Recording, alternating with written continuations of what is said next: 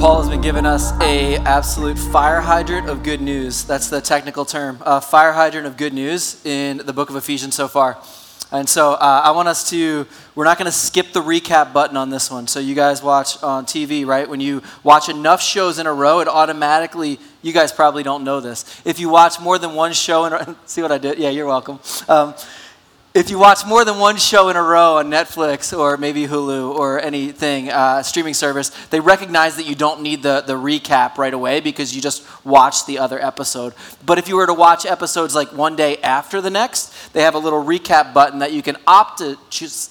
You can select if you want to skip it or if you want to catch back up and see what you missed so far. And so we're about 4 sermons into Ephesians, so I'm not going to skip the recap button this time. I'm going to give us a recap of Ephesians in about 3 minutes because it sets the groundwork for what we're going to talk about tonight. And tonight's message is super simple. It's not a complex one. There's some complexity in there, but overall, what he is saying is that God has made peace between people because of Jesus. That what used to be separate and distinct and a reason for fighting is now been brought together in a way that brings beauty and honor to God in a way that was not previously possible due to sin in this world. That's where he's going to land, and it is amazing. But to get there, let's track back. Ephesians chapter 1, when we were in that part of the book, Paul is saying that he's trying to recapture and re-narrate reality for the Ephesian believers. They lived in a city that had a pretty radical experience with Jesus when the Spirit first came. People had been set free of the magic that they'd been under. They were set free from powers and false gods. They had been pretty into witchcraft and worshiping powers that were not God. And when Jesus came in and took hold of their heart, they threw all their stuff into a big old pile, lit it up on fire, which caused a massive complication with local authorities, so much so that they rushed him into the big arena. That's pictures in your book, Owen. If you're looking at your Bible, it's in there. They rushed him into this big arena, and they were ready to throw down with him. And then God rescues him. It's the place where Paul would heal people, not by even going and touching them, but when they got his sweat rag, like he'd preach, like, you know what I mean? And he'd get old school Baptist preacher with it and just have to wipe his sweat off, and then he'd throw the rag over there, and they'd grab the rag, and they'd take that, and they'd see people healed by it. Like there was massive signs and wonders and beauty, and the kingdom and resurrection power came in fullness. And that was these people. And then out of that, the seeds of a church were formed, people that believed the good news and wanted to orient all of life around it. And Paul goes, you guys, remember that you are freed and you are forgiven, that God is bringing heaven and earth back together again, that in his mercy and in beauty, everything that was disintegrated in Christ is being brought back together. And I want you guys to taste and see that, not just know it in your minds, but experience that in your life. And he prays this powerful prayer where he says, know that you have an inheritance, know that there's a power, know that you've been set free.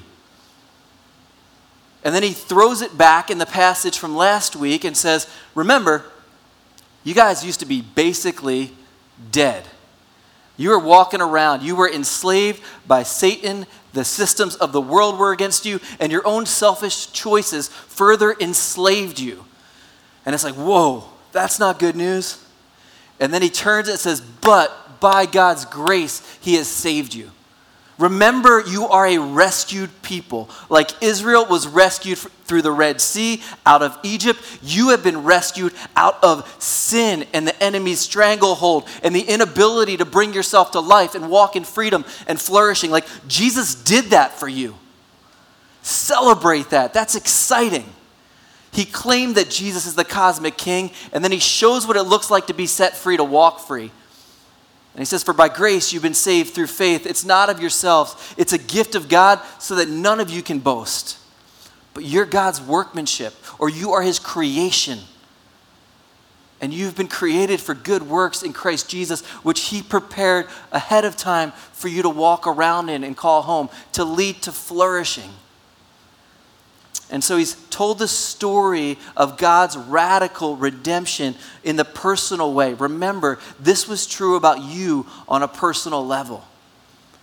And then what he's going to do in the next part, this text that we have for today, is walk it back and tell the same story again through the lens of humanity. And so he's told it with people and individuals, and now he's going to walk it back and say it's not just individual peoples, but God is saving a community. And his plan was always to have a multi-ethnic community. It was never monocultural. It was never meant to be only Jewish or only Israeli people. It was never meant to be just that. It was always meant to be for the nations, for all of creations to flourish. And so he's going to dig into that for us. And there is so much beauty here. What I need you to track with as you see one more thing is that Paul, to this point in the text and through this chapter, doesn't ask them to do anything. Chapter 1 through 3, he's saying this is God's story. This is what God has done and is doing. This is what's true. Chapter 4 through 6, he's going to get to, now this is your story and how you respond to God's story. But so far in this text, he doesn't tell them to do anything. Even when it came to good works last week, he didn't say, now go do them. He just said, hey, know that they're out there. That's what God's created you for. There's a purpose and a design. But he doesn't tell them to do anything yet, which is pretty incredible because I think so many times we forget that we are first called to Jesus because we get so busy doing for Jesus. And Paul doesn't ever get that twisted. He always says, here's what's true, and then here's what you do. Every time, every book, they break down almost right down the middle with that breakdown. But we're going to work through these verses, and you're actually going to work through it for yourselves. But I'm going to read them and just give a few notes, and then I'm going to have you answer 4 questions with a few of these sections. Would you guys read with me? Therefore. Well, there you go. Hey, I like that. In Africa, that's totally what they do. Hey, let's all read this one together. I got to hear you guys read it out loud. It's a short text. We're taking Owen's lead. Ready? Let's go for it. Therefore, that formerly you who are Gentiles by birth and called uncircumcised by those who call themselves the circumcision, which is done to the body by human hands, remember at that time you were separate from Christ, excluded from citizenship in Israel, and foreigners to the covenants of the promise, without hope and without God in the world. But now in Christ Jesus, you who were once far off have been brought near by the blood of Christ. First section, he gives them a 5-fold, again, here's the bad situation. He's listed off 5 different things that were true about them before Jesus. This requires us to know a little bit about how the story of God unfolds, that God created everything good, right, and beautiful, Genesis 1 and 2, and then human beings rebelled against God. Remember, they said, God, what you have to give me isn't enough. I can't trust your word. I actually need to take more and different ways than what you have for me. And the enemy twisted the word of God, and they decided to eat from the fruit, right? And it wasn't so much that God doesn't like apples and they ate of the wrong apple, so therefore it is. Like, that's a bummer, isn't it? The idea was that they rebelled against God and said, God, I know what you told me, but I want to do it differently. God, you told me to walk in life. You gave me a way that leads to flourishing. You're with me. You've provided more than I could ever imagine. But to eat that fruit, they went outside of his design. And the result of that was that the curse fell over the earth. That everything fractured. Before that time, what was called shalom or peace, creation worked the way it was supposed to, the way that we all long that it still would. Human relationships weren't severed. Humans weren't disintegrated from themselves. They were able to enjoy creation and not exploit it. And they enjoyed full favor of God and intimacy with him.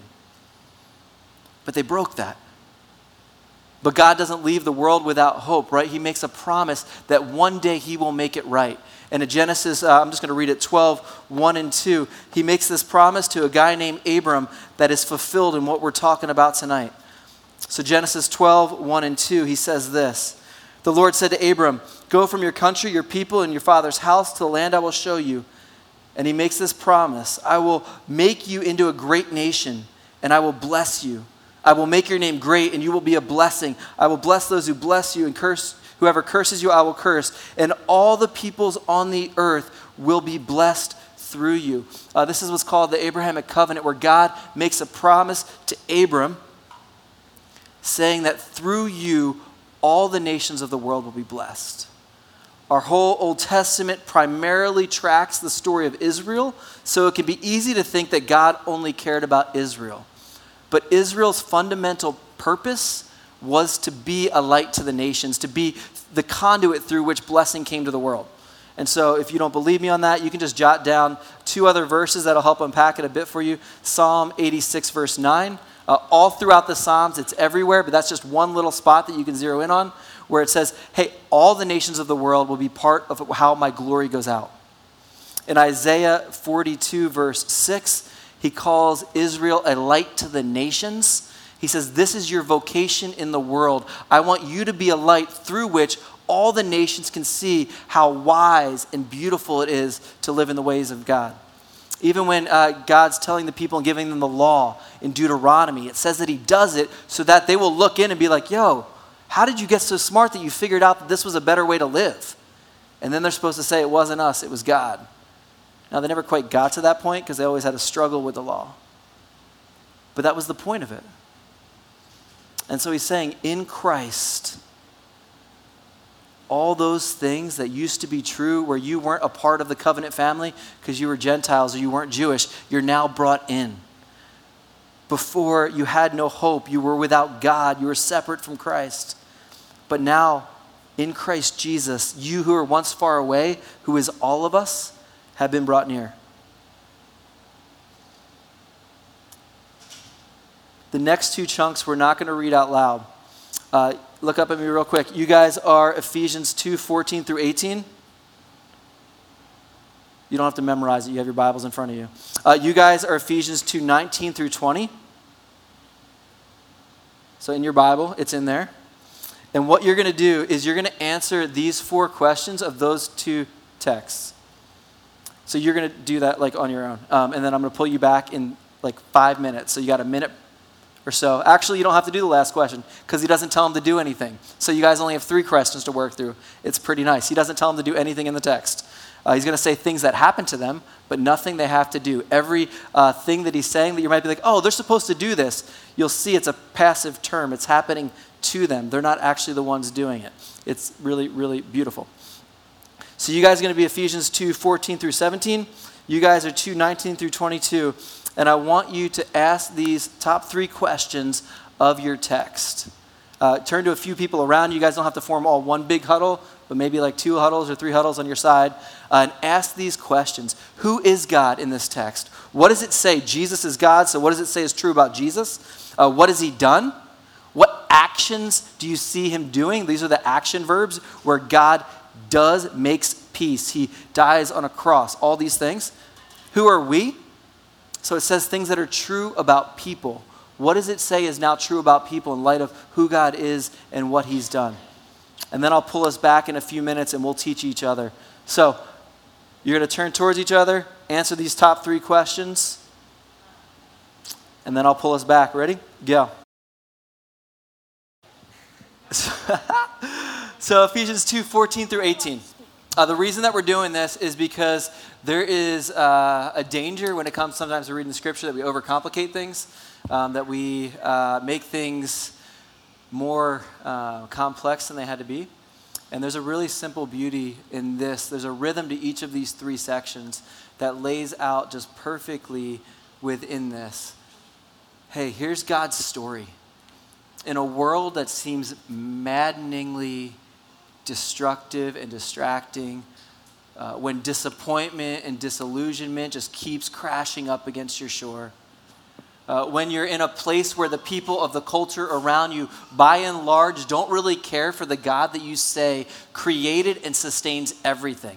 Or when your classmates will make fun of you because you say you're a Christian. When the people that you share lunch with don't want to hear anything about Jesus and his creation. When people that you used to entrust and share so much life with have walked away from God, you can be left wondering, all right, but is this really, really true?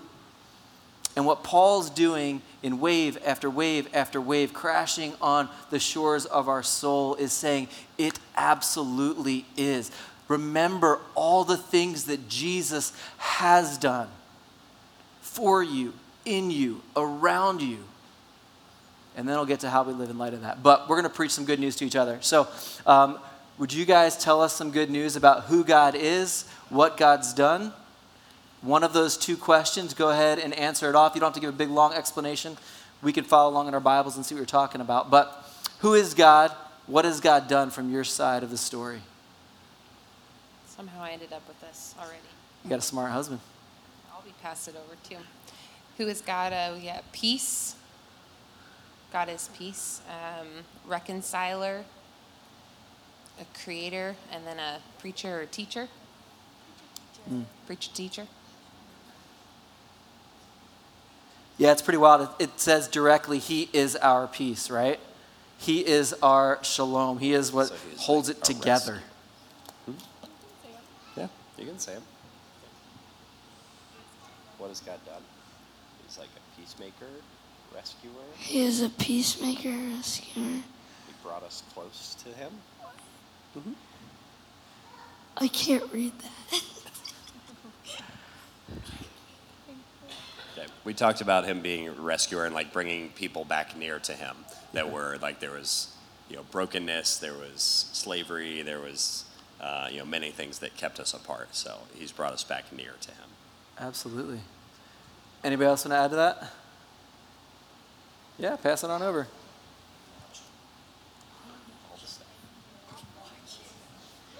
I think we decided that he is peace. He is, and then there was a verse in there that made it clear that he dissolves hostility. So we are not hostility, whatever we are.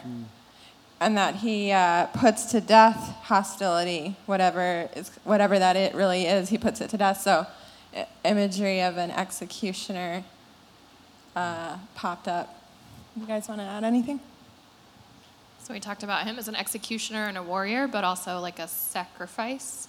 So he's kind of both of those pieces together on our behalf.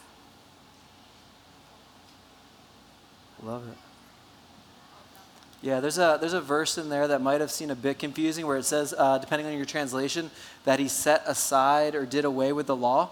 And just to make a note on that real quick, because it could be like, yeah, the law's that old thing, that law sucks. We don't believe in that anymore. That's not what he's saying. What he's saying is that the law is, it was fulfilled in Christ, and therefore it no longer needs to be followed in all the minutia of it. So you don't have to do all the external working outs of it anymore because it's been fulfilled in Christ. Not that it wasn't any good, because he's going to go on to say the law is actually still really good. It still says a lot of things about God, but your status with God is not bound to whether or not you keep all these things like it was when it was ethnic Judaism. And so remember the context of it. He's not just saying, law doesn't matter, just do whatever you want to do. He's saying, no, but it's fulfilled in Christ. And he did everything that was demanded so that we can walk in freedom. And we're not bound to the exact dimensions of what you'd read in Leviticus. The spirit of the law, still absolutely, because God's holy and we follow him in holiness. But we can eat shrimp, and we're allowed to have bacon, and things like that. You can mix your fabrics. So just wanted to speak to that real quick. And then maybe one or two, what did you guys see? Who are we in light of all that Christ has done in your chunk of Scripture?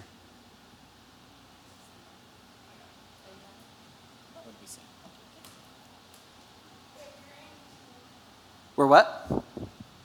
Bickering children. We're bickering children? Johanna's smiling like that was hers. No, it's not. No? Oh, okay. Yeah. You thought it was yours. Does that sound like you? How are we bickering children? No, let us know. Yeah. That was all I had. That was all you had? You had a reason you said it, didn't you? Because we aren't the hostility that needs to be destroyed. Yeah. So something must be instigating that hostility. So we're just really annoying children being,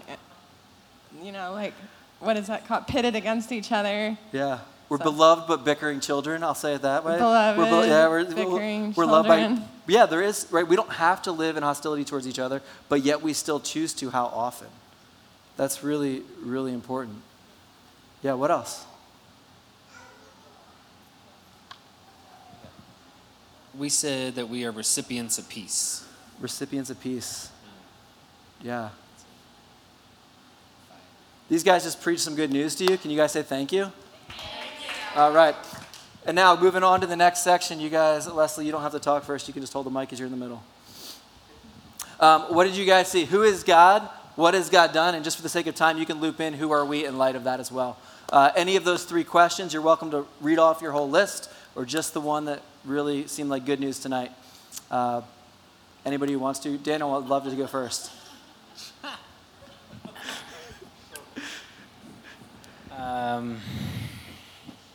Haven't you guys heard from me enough already? As far as who is God, we said Holy Temple, the Spirit that fills the temple. He's the magic sauce in the temple. Let's see. Take the mic away. Becca said peacemaker, meaning from verse 19 when it talks about you're no longer strangers to each other or aliens. He's a foundation, meaning Jesus being the foundation of the temple, the church that's being built together by us.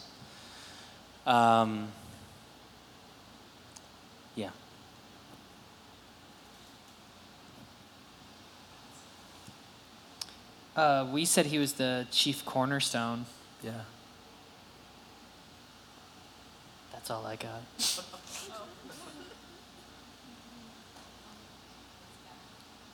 What has he done? Sure. Do y'all, what have we didn't write it down. So I feel awkward now. I'm going to hand it to Matt. I think we said he included us. So he is inclusive. Yeah.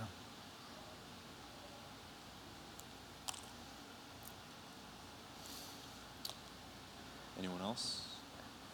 Anybody else going? Go ahead, Kenzie. Wrap us up. I did for Who Are We? We're citizens and members of his kingdom. Citizens and members of his kingdom. Yeah, there's so much beauty in that. That first little bit, as you guys, if you didn't meditate on this last week, do it this week. Imagine yourself being a refugee up against the border, trying to figure with no home, right? That's the imagery he's using. And you were without a place. You had no people. You were far from God. You had no reason to be brought in. He had an entire people already that you weren't a part of, and so you couldn't get access to it. But then through the life, death, resurrection of Jesus, you now have a home. Like church is now your home. Like these are now your people. And it's not like, well, yeah, but not, what about my past? Or what about if like my family's broken up? Or what if I don't have the same amount of money as everybody else? Or I don't like the same sports teams? Or I don't have the same ethnicity? Any of those things don't matter. He says, when you're in here, what matters is that you have faith in me and you're a part of my covenant people now. In these verses, there is absolutely devastating arguments against any kind of racism that would exist in the church. That's the point of this. He's saying there is not one ethnicity that's better than the other. So as we come together to gather in a church community, it was meant to knock that part of people's culture out because people have always found some way in their culture to say why it's better than another. They have always found some way to exercise dominion over someone else. And he's saying, in my family, there is no second-class citizens. The blood of Jesus paid the same price for everyone, and everyone has a seat at the table. In fact, when it comes to tables, it's actually a temple. And remember, they had that great big temple to Artemis where they would go and they would worship. And he says, the temple that God has, the temple that Jesus is building, is not one made of bricks and mortar, but it's made of human lives. And it's not one that you go to, but it's a one that is sent out. The temple of Jesus isn't one that everyone has to come to in order to find the presence of God, but the presence of God goes out with the people to the places and the spaces that might never see it otherwise. That's what we get to be. And so he didn't give us things to do. I'm going to give us a few quick ones because otherwise, it would just seem like it was a ... But these are just going to tell you, remember who God is and what he has done. Remember the good news that you just preached. Remember that at one time you were separate from Christ, excluded from citizenship in Israel, that you were without hope and without God in the world. Remember that Christ's blood has brought you near. Remember that God is your peace. Remember that he is a reconciler. Remember that he's the one who teaches us. Remember that he's the one who makes peace and is peace. He's a rescuer. He's the executioner of hostility. That was beautiful. He knocked down the dividing wall between any communities of people by the power of his grace. He's a temple builder, a peacemaker. He is the foundation, the architect, the chief cornerstone. He included us. When we had no business being a part of this, he welcomes us in because he's a gracious God. And then remember who you are. Yes, sometimes we can act as bickering children who can't quite seem to get it right. But the Bible actually speaks a different word over us. If that's how we're behaving, we have a different identity, that we're a part of his kingdom, that we are brought near, that we have the same ground as anyone else in the kingdom of God. So we have no reason, one, to think more of ourselves, and two, to think less of ourselves. Like it's not like everyone else is better and I'm just the worst one here, but I guess somehow I squeaked in. God says that's not in my family. It's also not true that any of us is better than anyone else. And so we got a little bit of pride. We're like, yeah, I got this together. Like he's already demolished that with it's by grace you've been saved. But it's because of the blood of Jesus that you've been saved. Remember who you are. And then as we're commissioned out, it's to live like Jesus really did all that stuff that we just read about. Like if he really is our peace, then we can have security and safety in him. If he really has knocked down the wall of hostility, then we should be a preview of what it looks like when people of multiple backgrounds live together in one community in a way that's confusing to other people to look in. In the church, Martin Luther King Jr. said it like this: let us all hope that the dark clouds of racial prejudice will soon pass away and the deep fog of misunderstanding will be lifted from our fear-drenched communities.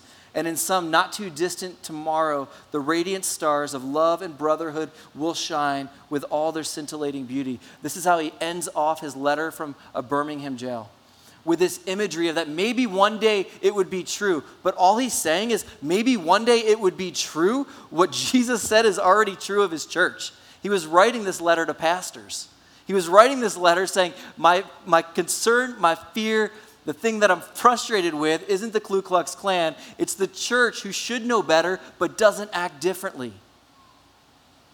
What if we were a pocket, a preview of what it looks like when people are at peace with one another, not holding that one culture is better than another? The kingdom of God was never meant to be monocultural. It was always meant to be multicultural, because a multicultural picture shows off a ton of different facets of God's creative glory in a way that no one culture ever will. In our Missio communities, what if we saw the work that we do in our Missio communities as nothing less than demonstrating this kind of redemptive community in Mesa and Gilbert? Like, would you pray for us to be faithful in that work? Like when we're sent out to share meals in homes and neighborhoods, when we do work to serve and love one another. What if we saw it not as just like, yeah, it's my small group, it's kind of my church thing, it's what I do. It is that, but what if it was so much more? It was actually a preview of people at peace in the world. If I had more time, I would tell you stories about how that's already happening and people are looking in saying, this doesn't make sense. Why do all these people get together?